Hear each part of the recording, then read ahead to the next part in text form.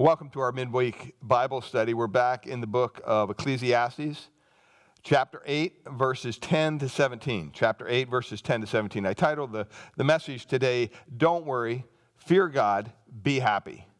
Don't worry, fear God, be happy. And this text is really a product of Solomon, the wisest man who ever lived, looking at life through the lens that says, you know what, sometimes justice isn't carried out under the heavens. And not even the king has the ultimate power in all this. It's ultimately God who holds everything in the balance. And he points us to what will get us through life. When there's injustice, when there's trials, when there's tribulations, what will get us through life? Well, he boils it down to one thing. He basically says the fear of the Lord. Over in Psalm 111, verse 10, it says, the fear of the Lord is the beginning of wisdom. All those who practice it have good understanding. His praise endures forever. Or Psalm 19, verse 9, the fear of the Lord is clean, enduring forever. Or Psalm 2, serve the Lord with fear and rejoice with trembling. Or Proverbs 23:17 says, let not your heart envy sinners, but continue in the fear of the Lord all the day. See, it's interesting how frequently we hear and read today that people are simply not enjoying life. They don't enjoy their marriage, they don't enjoy their family, they don't enjoy their work. Something's wrong in the human heart. And the problems we face today with this pandemic and everything, you might be asking, well, how can I enjoy anything today with all the chaos going on in all the world? How can we live today in the light of all our circumstances with the joy of the Lord? Because the Bible says the joy of the Lord is what? Is our strength. We need to be reminded of that. It's interesting that through the whole book of Ecclesiastes, Solomon points out one general message, one fundamental law. It's simply to fear God. To fear God. But how do we do that? Well, that's what we're going to look at today. And so I want you to follow along as I read the text for us out of Ecclesiastes chapter 8, verses 10 to 17. Solomon writes, then I saw the wicked buried. They used to go in and out of the holy place and were praised in the city where they had done such things. This also is vanity, because the sentence against an evil deed is not executed speedily. The heart of the children of man is fully set to do evil. Though a sinner does evil 100 times and prolongs his life, yet I know that it will be well with those who fear God, because they fear before him. But it will not be well with the wicked, neither will he prolong his days like a shadow, because he does not fear before the Lord. Verse 14, there is a vanity that takes place on earth, that there are righteous people to whom it happens according to the deeds of the wicked, and there are wicked people to whom it happens according to the deeds of the righteous. I said that this also is vanity. And I commend joy, for the man has no good thing under the sun but to eat and drink and be joyful. For this will go with him in his toil through the days of his life, that God has given him under the sun. When I applied my heart to know wisdom and to see the business that is done on earth, how neither day nor night do one's eyes sleep. But I saw all the work of God, that man cannot find out the work that is done under the sun. However much man may toil in seeking, he will not find it out. Even though a wise man claims to know, he cannot find it out. Would you join me in a word of prayer? Father, we thank you for your word. We thank you for its truth. We thank you, Lord, that your wisdom is beyond our wisdom, that we don't have all the answers, that we're called to trust in you each and every day, to lead us and to guide us and to equip us to live this life that you've called us to here on this earth. And Lord, when we look around, we see many injustices going on in our world today, in our society, in the world of politics, in the world of finance. And it almost seems like the wicked are benefiting. And Lord, Solomon calls us back to the fundamental understanding that our joy doesn't come from seeing the wicked punished or judged. Our joy comes from the fear of God.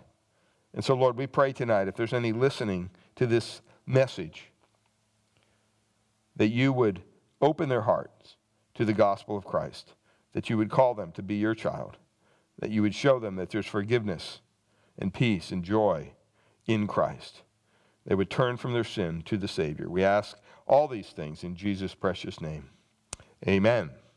It's interesting how Solomon, through this whole book, he focuses on that one thing, to fear God. But you ask yourself, well, how do you do that? What does that mean? Well, there's three things I want to share with you tonight. How we can show that we fear God. What will help us in our fear of God. And the first point here in your outline, hopefully you've downloaded the outline from the app or you see it there and you have it before you. The first point is remember your accountability is to God. Remember your accountability is to God. He points that out in the first three verses of our text, 10 to 13. Our fear of the Lord really controls everything that we say, we think, or we do. Because the first way I can live with the joy of the Lord in my heart is to remember my accountability before God. Real joy is not moving away from God, as the world would tell you. Put God on the shelf. God's not interested in you. Don't worry about what God's word says. You're not going to find joy in that situation. You're not going to find joy in thinking that, well, I'm going to do what I want to do. No, you have to realize that you're accountable. You're going to be held accountable to God. And that's where real joy, real peace that God gives us is put into our hearts. And we don't ever recognize that. We don't ever see that until we recognize the fact that God holds us accountable. And there's four things here that I want to point out under this point. Remember your accountability to God. First of all, in verse 10, he points out the problem of how the wicked are treated in life. Look at what he says here. He says, then I saw the wicked buried. They used to go in and out of the holy place, that's Jerusalem, the city of Jerusalem, and were praised in the city where they had done such things. This also is vanity. When I read this verse, I remember reading an illustration of the lawman Eliot Ness. And he brought, his claim to fame basically was he brought Al Capone to justice. But Eliot Ness never enjoyed any kind of financial blessing as a result of his career. Even as his crime-fighting career continued, he after this remarkable accomplishment, he and his family basically lived meagerly, check to check, in very common means. And I thought how humbling it must have been for this investigator, this lawman who arrested Al Capone and all his sorts, these people who were constantly breaking the law, and yet they were living high on the hog. They had all this money and money to pay lawyers and everything. And how humbling it must have been for Eliot Ness to have to go home to his meager means every day, doing the right thing, being a righteous man, a lawman, and yet arresting people who are doing all the wrong things, and yet they're blessed beyond his wildest imagination. The one thing about Eliot Ness you may not realize is he actually died before his one big chance at commercial gain in his life. He wrote a book, and the publication of his book, The Untouchables, he died before that was even published. So he never really saw the fruit of all that. And you think of King Solomon in his dealings with foreign leaders, and he must have seen many cases of wicked kings and powerful men who prolonged their reign over their kingdoms. And he says here basically, I looked at all this under the sun, and he says it's hard to see the value of living righteously when wicked men are rewarded with prosperity. Don't you ever feel that way? You look around and you say, why are these people who are doing everything wrong according to God's word, why are they prospering? And so he says here, then I saw the wicked buried. They used to go in and out of the holy place. That's Jerusalem, like I said. And it says they were praised. Depending on what translation you have, your translation may say they are soon forgotten instead of praised. And you say, wow, what's going on there? Well, there was obviously an error when they translated this word in some of the transcripts. And so some of the English translations have the word praise. They were praised in the city where they had done such things. And other ones say, and they were soon forgotten in the city where they did thus. And so you say, well, which words? That's a big difference, praised versus forgotten. Well, I'm going to go with praised, and I'll tell you why, because it fits the context. In other words, if bad people did bad things and people just forgot about them, you would say, yeah, that's right. Just forget about those lowlifes. But here, what Solomon's point is they weren't forgetting about them. They were praising them for their wicked deeds. And he says that's what's vanity. So it fits the context to go with the word praised. And so he says here that this judgment on the wicked, it seemed like it wasn't happening. And some people appear in the world today to just living high on the hog. They're doing everything evil and wicked in this world, and yet they're the ones that get the raises. They're the ones that win the lottery. They're the ones that make more money than anybody else. And you wonder, boy, where is the righteousness in this? You know, we have people today that live a total, complete life of debauchery. All kinds of things. And then when they die, our society almost makes a god out of them. They worship them. And it's kind of a sad thing. And in our society today, where they parade constantly before us all these kinds of people, the Hollywood elite and everything. And you look at all their fancy cars and their beautiful houses and their bank accounts and everything, and you go, wow, they must just have it made. And there's something going on there that's not right. They look so happy, and yet so many of them are so distraught. They're so miserable, and yet they have anything they want. When we went last year back to Nashville, Tennessee, we stopped by Memphis, and we saw Elvis Presley's mansion and learned a lot about that man. And here was a man who was very gifted. He was very talented. He was famous. He was rich. And yet, in the end, his life ended in tragedy. Tragic death. Miserable. And yet, he could have anything he wanted. Many people like that end their lives in misery because their values are placed on the wrong things. They're climbing the ladder thinking that somehow that's going to make them happy. It doesn't work that way. And so the issue here is not the judgment of the wicked, for that is not vanity. Rather, it's the praise of the wicked. It's people looking at the wicked people and saying, oh, look at them, how successful they are. They must be so happy. People who should be condemned for what they have done are instead praised. That's a serious issue of justice, of injustice, I should say. But we can still experience joy, even when we see all that going around us. If you just focus on that, you'll be miserable. But you can still experience joy by remembering that we're not accountable to them. We're accountable to who? We're accountable to God. We're accountable before God. And you know what? Things are not always what they appear in the lives of these people. And so Solomon concludes, it's vanity, it's meaningless. So we see here the problem of how the wicked are treated in life. We look at it and we say, boy, that just doesn't look right. It doesn't seem fair. We even in our own political world, we see all these things that have gone on in these last several years.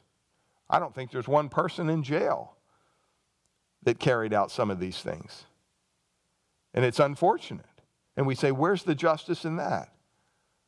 Well, God will be just in his dealings. Be assured of that. So we can remember our accountability is to God. Secondly, there's this presumption that you can sin without being judged. This is what happens. Not only do people look at the wicked getting away with all this stuff, how they're treated in life, but there's a presumption that, well, they're getting away with it. Why can't I do it? And there's the idea that you can sin before God and there's no judgment coming. People say this all the time. Well, if God, was so great and so powerful, why wouldn't he judge all these people for doing these things? Well, verse 11, look at what it says. Because the sentence against an evil deed is not executed speedily. Boy, can you imagine if Solomon lived today in our justice system? How long does it take for somebody to go to trial and to actually be tried? And if they committed a horrible crime and had the death penalty, when are they actually executed? Years at major cost to the state. Now, I'm all for making sure you got the right guy and the justice is carried out, but I think they could do it a little more swiftly. And that's what Solomon is saying here. And the second part of that verse says, the heart of children of man is fully set to do evil. See, it's a very true statement that the delays in judging evil convince us to do more evil. The Bible teaches that. When you delay justice, people think, well, justice isn't coming, so why can't I just do whatever I want? The longer it even is true in the home when you think about it, the longer a parent delays the discipline in the home with their children, what happens? The more you put that off, the more you put the discipline off, the more trouble you will have down the road with that child. That's just a matter of fact.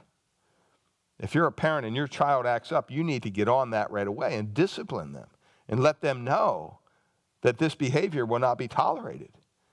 If you don't do that, what's the child going to think? Oh yeah, mom and dad said I shouldn't do this, but I did it, nothing happened, so I'm going to do it again. And it becomes a vicious circle, and pretty soon they're teenagers and they're just causing havoc in your home. Why does that happen? Because our hearts are set toward evil. They're desperately wicked. We don't have a default to good. If we just left to our own, we wouldn't do good things. We would do evil things. It's only when God intervenes and transforms our heart that we're able to do the good works that he's prepared beforehand for us to do. If we were left to ourselves, we would do evil continually, the Bible says. And so what happens because of that, because there's a presumption that, well, the evil aren't being judged, so I can go out and do this kind of stuff too. Nothing's going to happen. There's several presumptions that people often make, and one of them is God is indifferent. In other words, if God were so concerned, why would he let all this go on? Why wouldn't he just crack down and say, nope, no more? Well, one day he will. But they're asking that question now. They think God is indifferent. He's detached from us somehow. Secondly, they think that God is helpless to do anything. There's some people that look around and say, wow, if God was so powerful, he could stop all this. He could stop this coronavirus, this COVID-19 pandemic tomorrow. So if God is so powerful, why doesn't he do it? And so they have the view that God is somehow limited in his power. That's not a biblical view, but that's what they conclude. And then thirdly, not only do they think God is indifferent and God is helpless to do anything, but they believe that God shows favoritism. He judges some, but not the others. And we can conclude those things logically if we look at it from a purely secular view. But that's not what the Bible says about God. And so Solomon ends, and he says, this is all vanity, because none of those things are true, but it's just vanity, it's meaningless. And so he points out, first of all, our accountability before God. There's a problem with the wicked, how they're treated in life. There's a presumption that you can go on without being judged. But then in verse 12, he points out the position of the believer or the follower of God or Christ. He says in verse 12, though a sinner does evil 100 times and prolongs his life.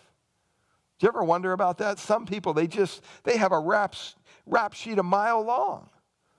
And they still get out of prison. And these are dangerous people.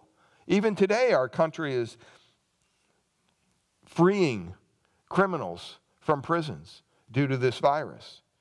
And guess what law enforcement is saying? Law enforcement is saying, boy, there's a spike up in crime because you're letting people out of their punishment prematurely.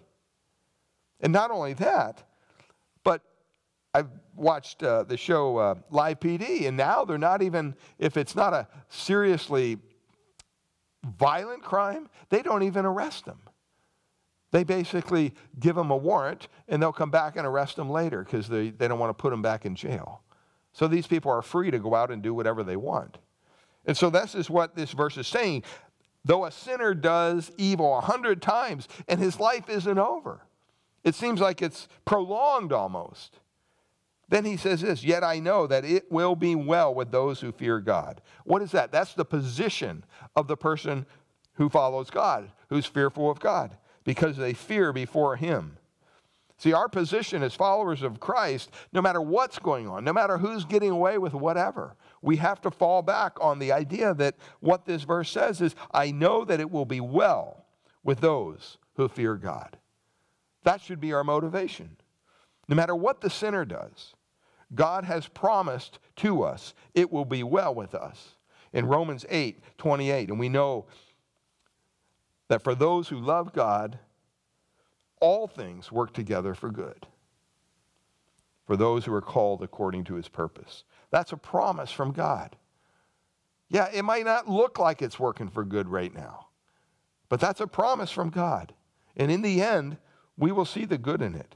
Even if the wicked get away with all the things they're doing, let's not forget what God has promised to us as his followers. God has said it will always be better for those who truly fear him. Maybe that won't be better till the other side of glory. I don't know. But see, a lot of times we look at people who are getting away with things and the wicked and their prosperity and all that, and we make this sad mistake. We think somehow we would be better off if we were in their position. Boy, if we just had their job, or if we just had their money, or if we just had their possessions. Look at how they're enjoying life. And we compare ourselves. And we look at, we're not satisfied with where we're at. We want to get from point A to point B. That happens in our careers. That happens in our marriages, our family, whatever. It even happens in ministry. Pastors come to a church and they pastor, and then they wander away and they go to another church. Well, why does that happen? Because they always think the grass is greener on the other side. They think, boy, that looks like a better opportunity. Now, there are some times when God moves a man of God on to another ministry. That's God's doing. But there are people, though, that are looking to climb the ladder. And I had a pastor one time said, yeah, the grass is always greener on the other side. And you know why? Because there's a lot of something over there. A lot of fertilizer, to put it blunt. And so you have to be careful. But we think we're always going to be better off if we achieve something else or get something else or have what somebody else has. And Paul says in Philippians chapter 4, verse 11, not that I speak from want, for I have learned to be what? Content. Content in whatever circumstances I am. If there's nothing you hear tonight more than this, is learn how to be content.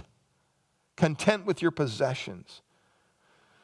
Content with your position in life. Now, I'm not saying be lazy. I'm not saying be complacent. I'm saying be content. There's nothing wrong with working hard and excelling at what you do. God calls us to do that. But we also should have an idea of contentment that goes along with that. We have to remember that God said, for those who fear the Lord, it is well. I'm thinking of that hymn, when peace like a river attendeth my way, when sorrows like sea billows roll. Whatever my lot, thou hast taught me to say, what? It is well. It is well with my soul.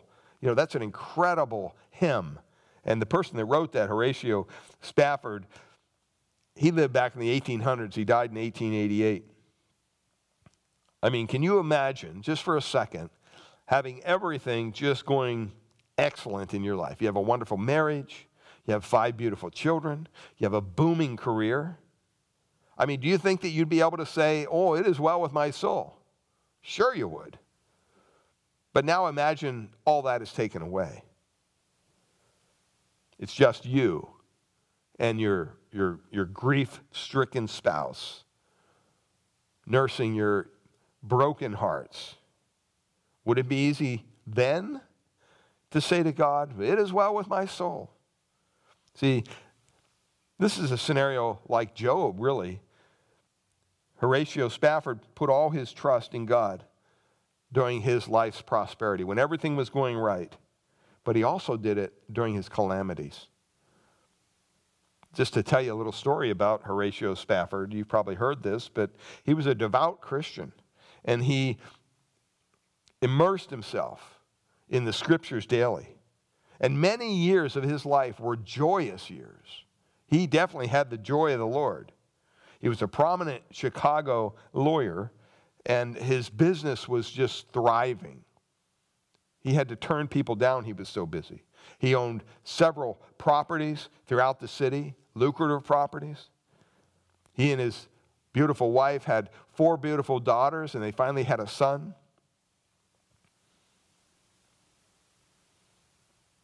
And life was more than good. It was blessed, he would say. But we have to remember, faith, no matter how great, does not insulate us from adversity. Faith, no matter how great, does not insulate us from adversity. It doesn't spare us from the hard things of life. Well, that was true in the life of Horatio Spafford. He hit the pinnacle of his profession and financial success. Things began to change. It began changing with the tragic loss of their son. Not long after, the Great Chicago Fire destroyed nearly every real estate investment Horatio owned. He lost everything. Just a few years later, working hard, he kind of regained some footing. And in 1873, he decided, you know what, I'm going to treat my wife and our daughters, we've had a tough couple years, I'm going to treat them to a much-needed escape from all the turmoil. We're going to go to Europe. And he sent his wife and daughters ahead on the boat with plans to join them after he finished up some business in Chicago. And just a few days later, after they left the dock, he received a dreadful telegram from his wife. And the telegram read, "Saved alone." It bore the excruciating news that the family's ship had wrecked and all 4 of their daughters perished. Well, in 1873, Horatio was on his way to meet his grief-stricken, heartbroken wife.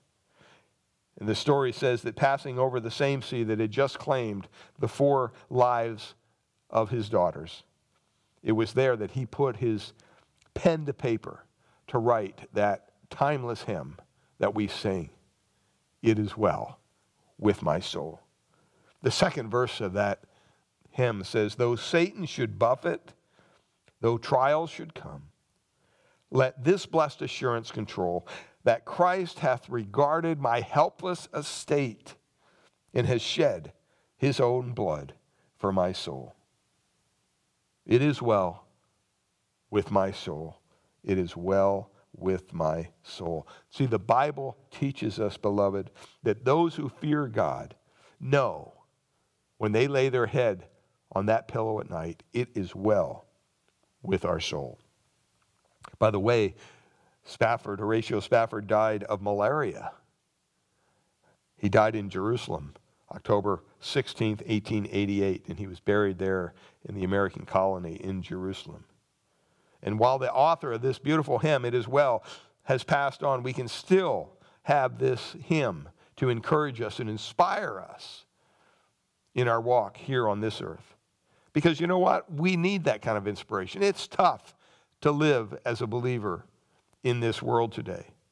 There are many distractions that seek to disrail our faith. It's hard to stand alone in a secular world. I really have a heart for young people today, especially young people who are committed to the cause of Christ, because they really have to stand on their own, because there is so much peer pressure, so much pushing to do what everybody else is doing. And when you find a young person who's willing to stand their ground, though nobody else stand there with them, they stand alone, they're willing to do it, what a wonderful thing that is. And you know what that tells us is they have character. See, today the problem with our society is most people, they're not worried about character, they're worried about their reputation. What's the difference, you say? Well, reputation is what people think we are. And we can manipulate however we act in front of people to make them think whatever we want them to think. But it's not what God thinks and what God knows we are. See, character is what we are when the lights are out. Character is what we are in the dark when no one sees, down deep in our soul. Character is doing right. Why? Because you fear God. You know you're accountable to God and God alone. And so we see the problem of how the wicked are treated. We see the presumption that you can sin without being judged. And you see here the position of the believer, that it is well with those who fear God because they fear before Him. In Mark, the Gospel of Mark, chapter 10, verse 29 to 30, Jesus said this, and it kind of ties in with this, and I just want to read it for you. Truly I say to you, there is no one who has left house or brothers or sisters or mother or father or children or lands for my sake and for the gospel, who will not receive, listen, 100-fold now in this time, houses and brothers and sisters and mothers and children and lands, with persecutions. In other words, it's not going to be easy. You're going to have trials and persecutions. And in the age to come, eternal life. And he says in verse 31, by the way, but many who are first will be last, and the last will be first. I don't know about you, but that comforts my heart. Because there's tremendous pressure on us constantly, all around us, to become something we're not, to please everybody else other than God. And Jesus says, you know what? I just want you to be faithful to what I've called you to do.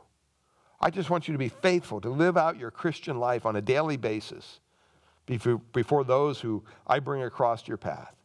Don't worry about anything else. And see, that's what we need to be reminded of. And when we do that, our position before God is that it will be well with us. Sometimes our judgments are not valid. We don't see things from God's perspective. We look at other people's lives and we say, wow, I wish I could be like them, or I wish I could. And God says, you know what? Just be who you are. Be who I created you to be. Understand your position before me. Well, the last thing here is the punishment of the wicked. Verse 13. The punishment of the wicked. It says in verse 13, but it will not be well with the wicked.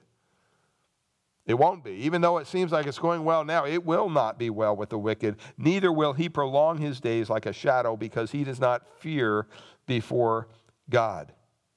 Many times believers get involved in harmful, devastating sin. Why do they do that? Because they forget that God will punish the wicked. That when you sin, there's consequences to your sin. Now, we look at our society and it looks like there's no consequences. All these people, politicians, all kinds of people doing wrong things, and it's like nobody's holding them accountable. But no one will escape God's judgment in the end.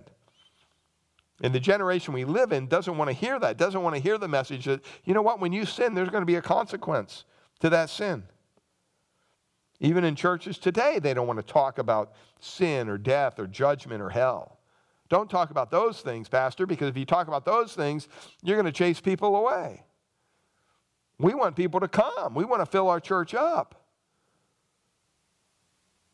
And they do it with a message that is meant to tickle the ears, not convict the heart or edify the soul.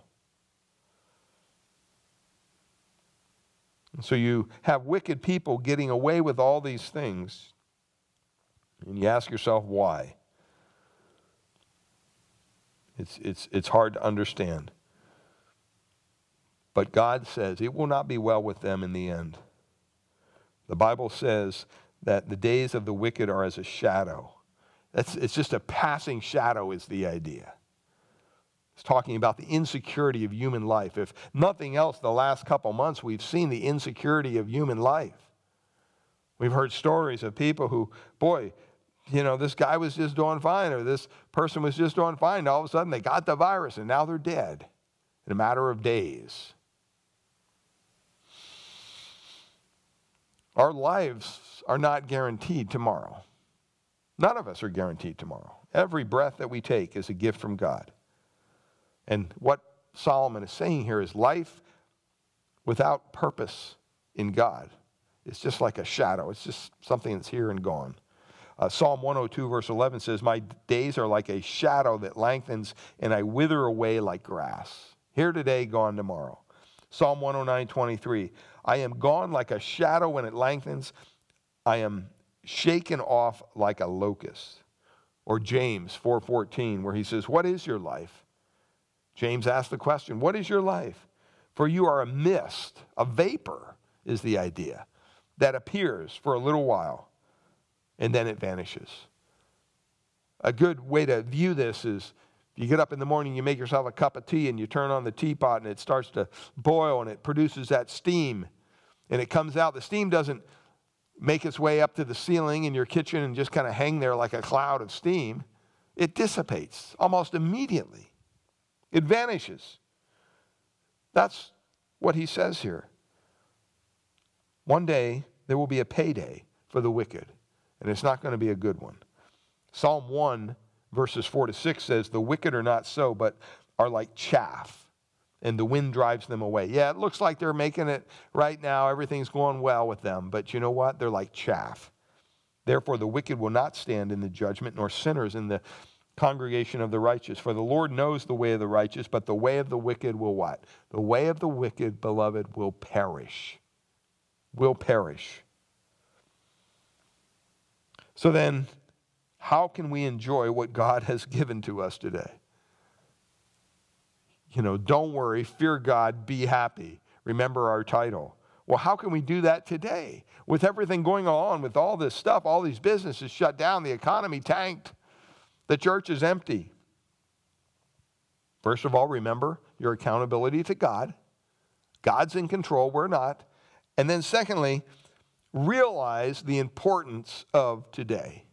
Realize the importance of today. He covers this. This is the second point in verses 14-15. There's a couple things here. First of all, you can realize the importance of today by evaluating carefully what happens to both the righteous and the wicked. Look at what he says in verse 14. "There is a vanity that takes place on earth, that there are righteous people to whom it happens according to the deeds of the wicked. And there are wicked people to whom it happens according to the deeds of the righteous." What's he saying? He's saying it's like reversed.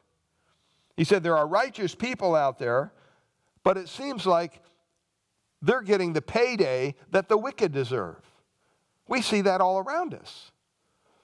You see somebody who's just a vile person breaking the law at every chance and doing all kinds of things. And they're the guy that wins the lottery. Or they're the person that invests the stock in the right thing, and pretty soon they're a billionaire. And it's like, wow, how did this guy get this? And then you see somebody who's working hard, A family man. They're working hard. They love the Lord. They're following the Lord. And boy, they just go through hardship after hardship. It seems like it's swapped. Well, we have to understand, Matthew chapter 5, verse 45, Jesus says, "For he makes his sun rise on the evil and on the good. He's saying he sends rain on the just and on the unjust." God makes rain fall on everybody. You know, we have droughts out here in California. When we have a drought and it begins to rain again, it doesn't just rain on the Christians' homes. It rains on everybody's lawn. And we need to recognize that, and we need to be okay with that and live with it. God's in control, we're not. But Solomon just says this doesn't make any sense. It's vanity. And so what does Solomon decide to do with all this injustice around him? He says, first of all, you have to realize the importance of today by evaluating what happens to both the righteous and the wicked. But then secondly, by enjoying the common experiences of each day. This is how you can enjoy each day. Enjoy the common experiences. Look at what he says in verse 15. He says there, "And I commend joy." Wow, you're seeing all this injustice, Solomon, and now we're supposed to be joyful? Remember, the joy of the Lord is our what? Is our strength. I commend joy. For man has nothing better under the sun but to eat, drink, and be joyful or be merry. Boy, this is a hard verse for a lot of people. A lot of people, even Christians, they look at this verse and they say, wow, that can't be right. Eat, drink, and be merry? That sounds hedonistic. That sounds like something the world would do. Well, it refers to our lives on this earth and living each day to the fullest, extracting enjoyment out of what God has blessed us with. We don't have to have material goods for God's blessings to be evident in our life every time we wake up. We take that breath. We get out of bed. Praise the Lord. I'm still breathing. My legs are still working. I can carry on. Praise the Lord for that. You know, this isn't some Epicurean philosophy, eat, drink, and be merry, for tomorrow you die. That's what their philosophy says. In other words, go for the gusto. Get it all in, because when you die, it's all over. It's not saying that. It's saying eat, drink, and be joyful with what God has blessed you with. Enjoy the common experiences of each day. It really has the idea there of sitting down and eating a meal and enjoying it. Now, I know in our culture today that doesn't happen very much in families. A lot of times everybody's going different directions and, hey, the food's in the oven or the food's on the stove, grab what you can and then off to your next meeting. But mealtime used to be a time where families gathered around a table and actually had some conversation. Now you might say, well, my family, I grew up, that was the worst time of the day because everybody was fighting. Okay, well, that might be the case. Because sometimes meals are not joyful experiences. But here it's talking about a joyful experience. I mean, I'm thinking of the hymn, "This is my Father's world." And see, when you hear that hymn, "This is my Father's world," and you think, wow, our lives should pour out in praise to God the Father for some of the most simple things. The simple things. And then thirdly here, by exalting God who makes it all possible. Realize the importance of the day by evaluating what happens to both the wicked and the righteous, by enjoying the common experiences of each day, and by exalting God who makes it all possible. Look at what he says in verse 15. At the end he says, which God gives him under the sun. All these things come from the hand of God. This speaks of exalting God who makes everything possible. All the blessings in your life are from the hand of God. 1 Chronicles 29:12 says, both riches and honor came from you, and you reign over all. In your hand is power and might. In your hand it is to make great and to give strength to all. And in verse 14, just down a couple verses, he says, "For all things come from you, and of your own we have given you." I mean, even what we give back to God comes from him. So many times we think, when we're giving our offering or our tithes or however you do it to the church, we think, oh, this is our sacrifice. Somehow we convinced ourselves that what we're giving to the church and his work of ministry is ours. It's not. He just entrusted it with you. He's given you those resources, whatever they may be. And when you give them back to him, you're showing, hey, I'm trusting you. I'm taking what you gave me and I'm giving it back to you, Lord. The trust factor comes in that, you know what, you're going to continue to bless me as a result. 1 Corinthians 4:7 says, "And what do you have that you did not receive?" Paul asked the Corinthians, I remember studying through this section when we have had the sermon series going through 1 Corinthians. What do you have that you did not receive? Because they were getting so pious about their gifts and everything else. They had a completely wrong attitude. It was all about them. And what Paul pointed out to them is, hey, you know what? All these gifts, all this stuff you have, where did you get it? Stop and think about it. Who gifted you with the ability to do your job, to make your money, to work hard, to be the family, the father, the mother that you are? Where do you think that came from? Romans 11:36 says, "For of him and through him and to him are all things, to whom be glory forever. Amen." And so we have to be reminded that Ecclesiastes over and over again tells us that concept that we should eat, drink, and find enjoyment in life. He says it in chapter 2, verse 24. He says it in chapter 3, verses 10 and 13. He says it in chapter 5, verses 18 to 19. He says, "What I have seen to be good and fitting is to eat and drink and find enjoyment in all the toil that you do." So you evaluate what happens to both the righteous and the wicked. You enjoy the common experiences of each day. You exalt the God who made it all possible. And the third point here is that you recognize that it is impossible for you to know the work of God. It is impossible for you to know the work of God. So remember your accountability before God, realize the importance of each day, and then recognize that it is impossible for you to know or for you to understand the work of God. Look at what he says in verses 16 to 17. "When I applied my heart to know wisdom," this is Solomon, the wisest man who ever lived.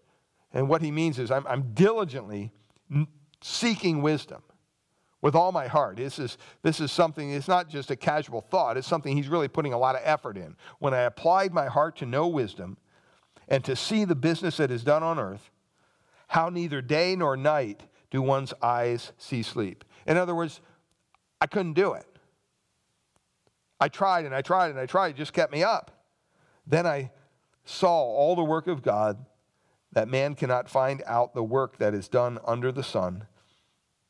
How much man may toil in seeking, he will not find it out. Even though a wise man claims to know, he cannot find it out. He ends this chapter the way he began it. You're seeking wisdom, you're trying to be wise and all this, but there's some things that are beyond your wisdom. They're beyond your understanding. We need to spend an awful lot of time, we try to spend an awful lot of time trying to understand what's going on around us, what's happening. And sometimes you just have to say, you know what? I don't understand it. God, I'm just going to trust you. See, when you get to that point, that's when you're going to have joy. That's when you're going to have peace. That comes from understanding that you're not going to understand all that is happening. Sometimes it's impossible for us to know some of these things. Verse 16, he starts off there. He says it's possible no matter how much time you have. He says even though one sees no sleep day or night, you could stay up 24/7 trying to figure this thing out. It's not going to work for you because God's ways are beyond our ways.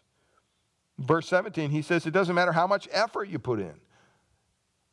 Not only do you not have enough time, you don't have enough effort within you to do this. He says, though a man labors to discover it. That has the idea of rolling up your sleeves and working up a sweat. You're really seeking this. You're really trying to understand this. And you can't. There are some things God doesn't allow us to completely understand. In verse 17, he just says it's impossible no matter how much wisdom you have. It's not a matter of being wise. It's a matter of being human. See, God is God for a reason. Though a wise man attempts to know it, it won't happen.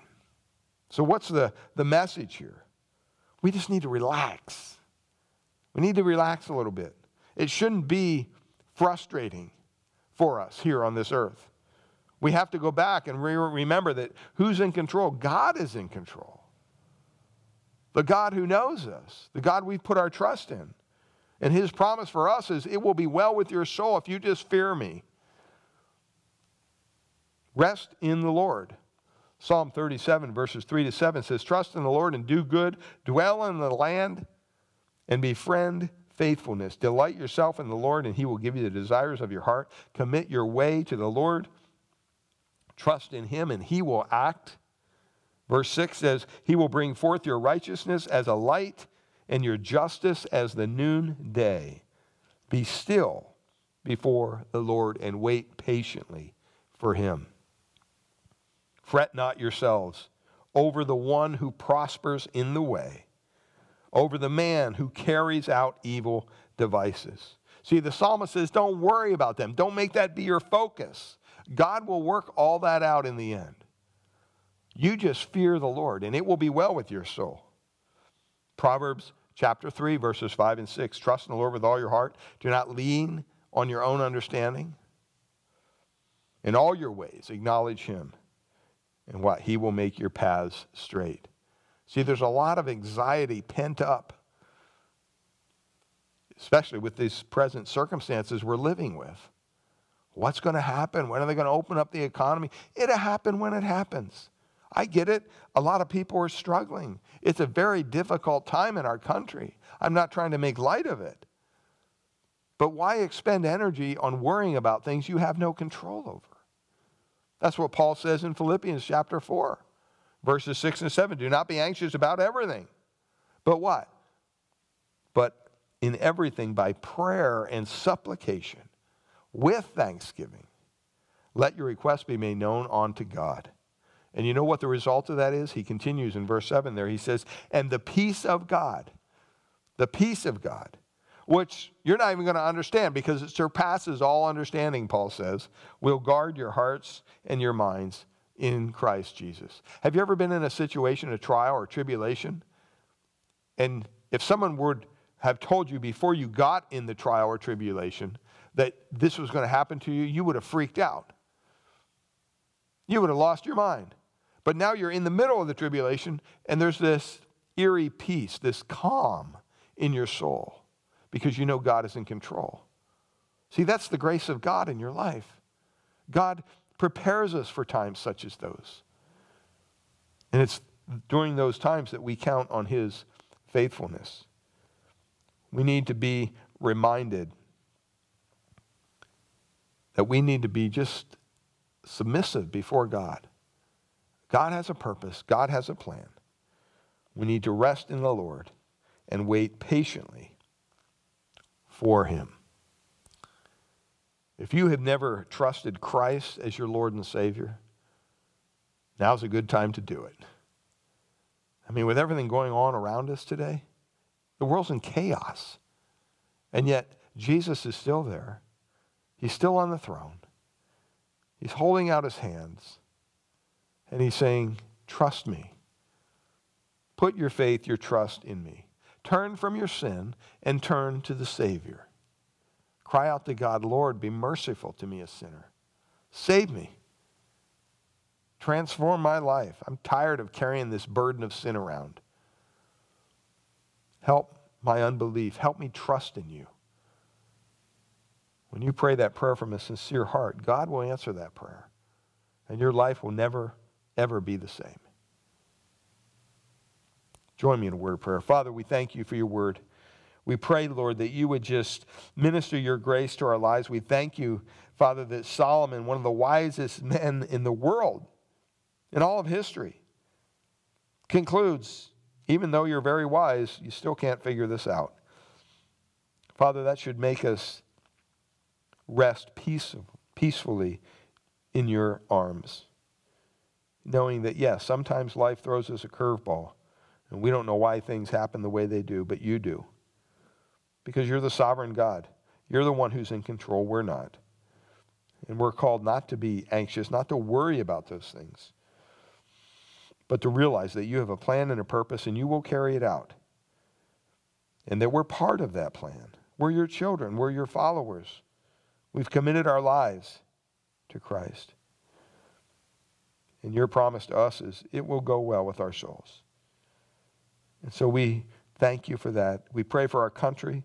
We pray that you would continue to bless our leadership, give them wisdom as they deal with opening the economy. And Lord, I pray that there would be a kind of a leveling off, and this virus would just simply go away. Lord, I know there's a lot of people working night and day to try to figure out a remedy, but Lord, you already know what the remedy is. And Father, at the appropriate time, I think that will be revealed, or it will simply just dissipate. And Lord, we pray for our churches. We pray that you would continue to bless our fellowship online and through the teachings that we're receiving. I pray that you'd build us up in our faith. Help us to grow hungry, to desire to come back together to fellowship when we're allowed to do so and when it makes sense to do so. And so, Lord, we just trust you with all these things. And we pray for those who have yet to put their faith in Christ, that maybe today would be the day. We ask these things in Jesus' precious name. Amen.